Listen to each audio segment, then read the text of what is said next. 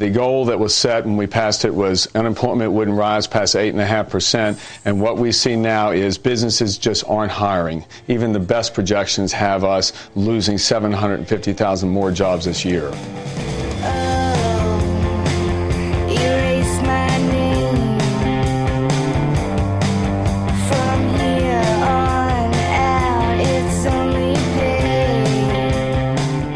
Hello and welcome to NPR's Planet Money. I'm David Kestenbaum in Washington, D.C. And I'm Chana Joffe-Walt in Seattle. Today is Monday, July 13th, and that was Congressman Eric Cantor from Virginia you heard at the top. He was talking about the Obama administration's stimulus package on Fox News Sunday, and we will have so much more to say about the stimulus and talk of a second stimulus in the show today. First, our Planet Money indicator. David, serve it up. All right, fat face, it is the number 3. I thought we were done with the fat face thing, Kestenbaum. Not yet. All right, three. That is 3 welding courses that are being offered at the Lower Columbia Community College in southwestern Washington state.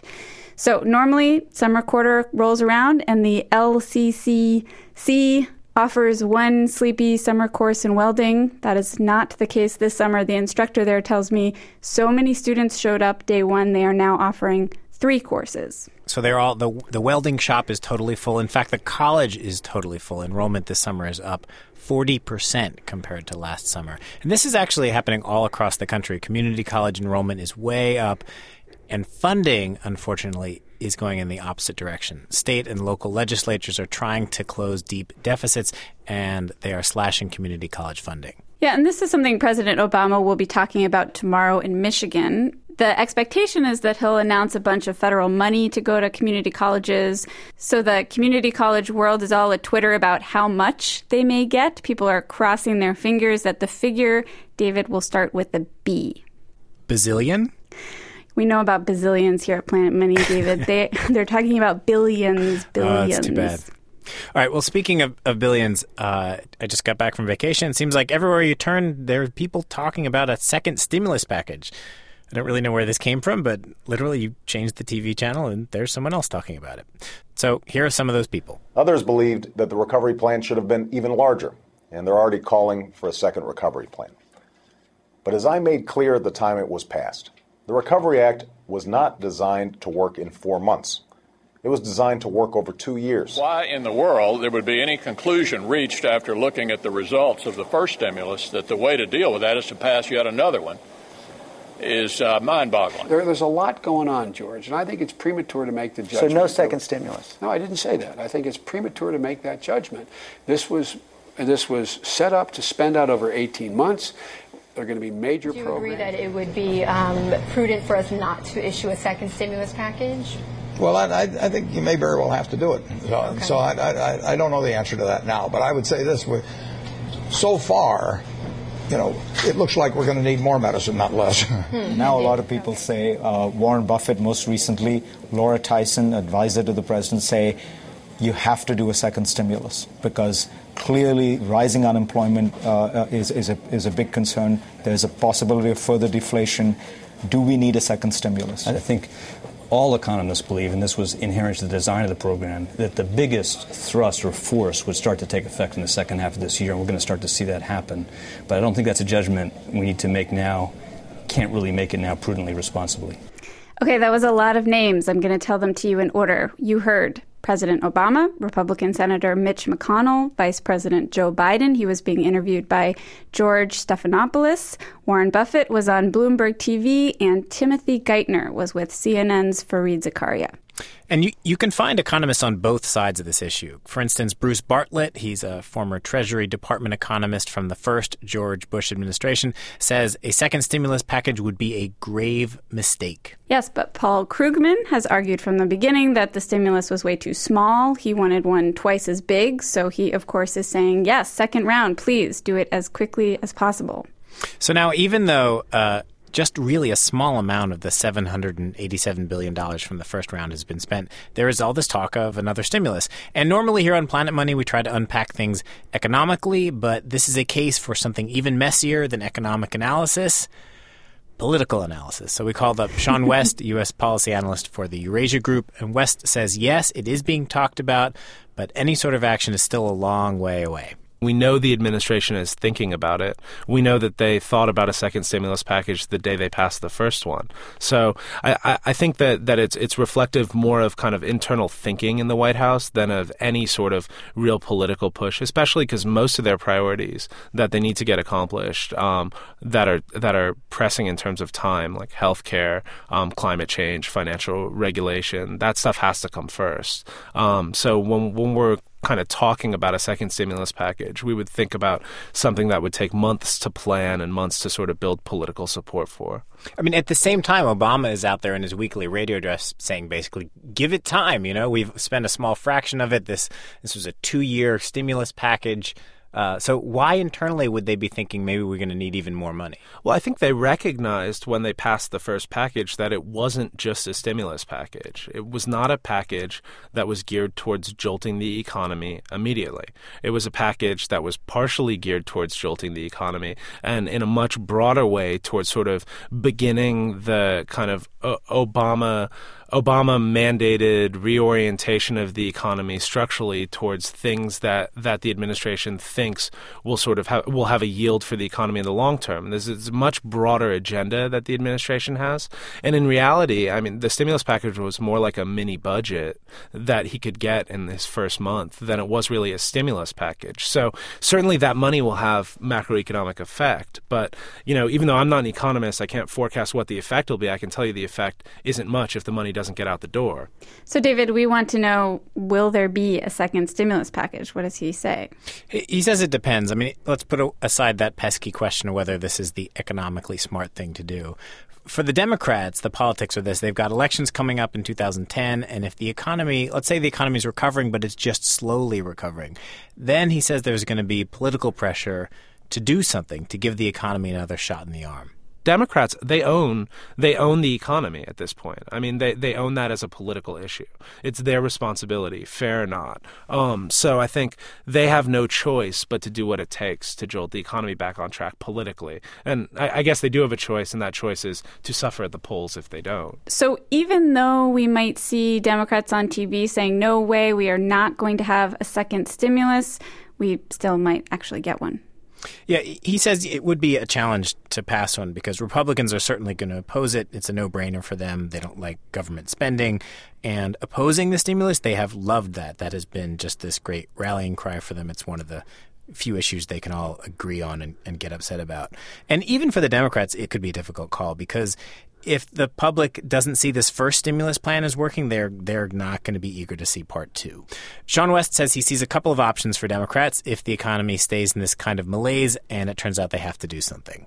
One is you have a push for a second stimulus package, and it's called that, and it's structured to stimulate the economy. I think this is possible, and it represents a cost to the administration to ask for it, just like we discussed. The other way is that, a stimulus package is basically the government stepping in to spend money that consumers are not spending, right? So you can do that without calling it a stimulus package. You can do that through the budget. You can do that through other pieces of legislation. For instance, the unemployment benefit extension that was in the first stimulus package expires at the end of December. Well, you could not only pass that again, you could also ramp up the amount of benefits. You could extend the number of weeks that it applies for, and that would provide the same effect as the initial extension in the first stimulus package. You just don't have to call that a stimulus maneuver. You're doing it because people are unemployed longer. And so, in effect, you have a choice that the administration has to make between whether it wants to fight for a second stimulus package or whether it wants to stimulate the economy through a host of kind of piecemeal pieces of legislation. You could call it the Save the American Worker Act or something. Right. And it doesn't have to be a stimulus package. Okay, David, don't say stimulus. Yeah, don't use the S word. All right, thanks to Sean West, political analyst with the Eurasia Group. So, David, as Sean pointed out, there is economic logic and political logic, and the two are not the same thing. They seem to me often equally convoluted at times, but they're not the same. And Congress is, of course, aware of this, and that's one reason why earlier this year it created an independent commission we're going to spend the rest of the podcast here talking about. It's a commission to investigate the causes of the financial crisis, and it has no elected officials on the commission. And we here in the United States, if you're very old, maybe you remember, we had a similar commission after the Great Depression called the Pecora Commission. though that one did become quite political. We wanted to know how this new commission is set up, so Adam Davidson here at Planet Money spoke with Senator Kent Conrad, Democrat from North Dakota. Conrad sponsored the bill when it was in Congress, and he told Adam the Pecora Commission wasn't the only thing on their minds. We modeled this Financial Crisis Commission after the 9/11 Commission model. The view was that you really need an independent inquiry into what occurred. What are all of the events that contributed to this financial meltdown, which really brought the global financial system to the brink of collapse? What are the contributing factors? What mistakes were made? What errors were made in the banking sector and other parts of the financial system? What mistakes did the Congress make, the administration make? How could we prevent this from ever happening again? That's really the idea here, that there's an objective, independent review of what happened and how we keep it from happening ever again. So is this primarily going to be a record of here's what went wrong, or will this also be and here's what should happen next to prevent the next one? Will there be explicit policy recommendations? You know, what the commission is charged with is examining what occurred, what went wrong, who's responsible, and to issue findings. I think implicit in those findings will be recommendations as to how to avoid this again. They didn't have an explicit call for recommendations because there was a concern that might lead to delay in doing reforms right now. Obviously, we know certain things, and we don't want to prevent the committees of jurisdiction from going forward and fixing things that can be fixed right now. But with that said, I think there's a clear understanding that in the findings will be implicit in those findings will be recommendations on how we avoid this happening again. And by the way, this committee also has not only subpoena power, but also is called upon, if they find criminal wrongdoing, to send that to the Justice Department. And I personally believe they're going to find criminal wrongdoing. This is something I really struggle with in reporting this story, and it's something that's really hard to figure out. Frankly, I can't wait for this committee's report to come out because I think it'll be very helpful. I'm a little sad I have to wait a year and a half, but I understand there's a lot of work to do. But it's this fundamental question. Was this the result of a systemic crisis that had huge macroeconomic triggers that you really can't point to any one or any 10 or even any 1,000 people and say, okay, those jerks, those criminals, they caused it, but rather a system was set up over decades and sort of or was this the result of a small or large number of criminals who set out to enrich themselves with no care for the impact on the rest of us? Where do you land on that one? You know, I believe some of both. I believe there were massive systemic failures that contributed to this. I would point to a very loose fiscal policy combined with a very loose monetary policy. Of course, fiscal policy under control of Congress and the administration. Monetary policy under control of the Federal Reserve, combined with a deregulation fervor that was responsibility of the administration and Congress. But also in the middle of it, you had people, and I don't think it's just a few, I think there were quite a few, engaged in egregious behavior, some of it criminal. I'm really struck. I want to go back and linger a minute on the idea that this to make this a truly reputable report, a report with real substance, you have to take it away from Congress people. That just strikes me as a very powerful thing for a senator to say, and a little bit depressing to think that our Congress just isn't qualified to deal with the most momentous questions of our time. No, I'm not saying that. I'm really not saying that. What I am saying is that committees of jurisdiction are very focused on the challenges they confront now, and they're very much looking forward. They really don't have the time or, frankly, the resources to engage in the kind of in-depth review of what occurred in the past. frankly, I think that would be a mistake for them to use their resources in that way. And because they're ongoing committees and there is partisan tension, you don't have the same level of objectivity that you get with an independent commission that has a very specific responsibility to look back on how this financial crisis formed up, what mistakes were made, and how to avert these mistakes in the future. But at the same time, the Congress has made up. I mean, you won your last election, I think, 3 years ago, so you have a little bit of breathing room. Although I guess the breathing room isn't as much breathing room as it once was. But you must have empathy for Congress people, senators, and House members who have to go to their voters. It just doesn't. I wonder if the energy of the nation looking at their elected representatives is, please just objectively find out the truth, or is it, let's burn those bankers down, I'm angry, let's find scapegoats, let's find villains. That's got to be a huge pressure, right? I mean, when you walk around North Dakota and talk to constituents, you must be hearing an awful lot of anger. Absolutely. I mean, people are angry. But, that is dealt with in the election process.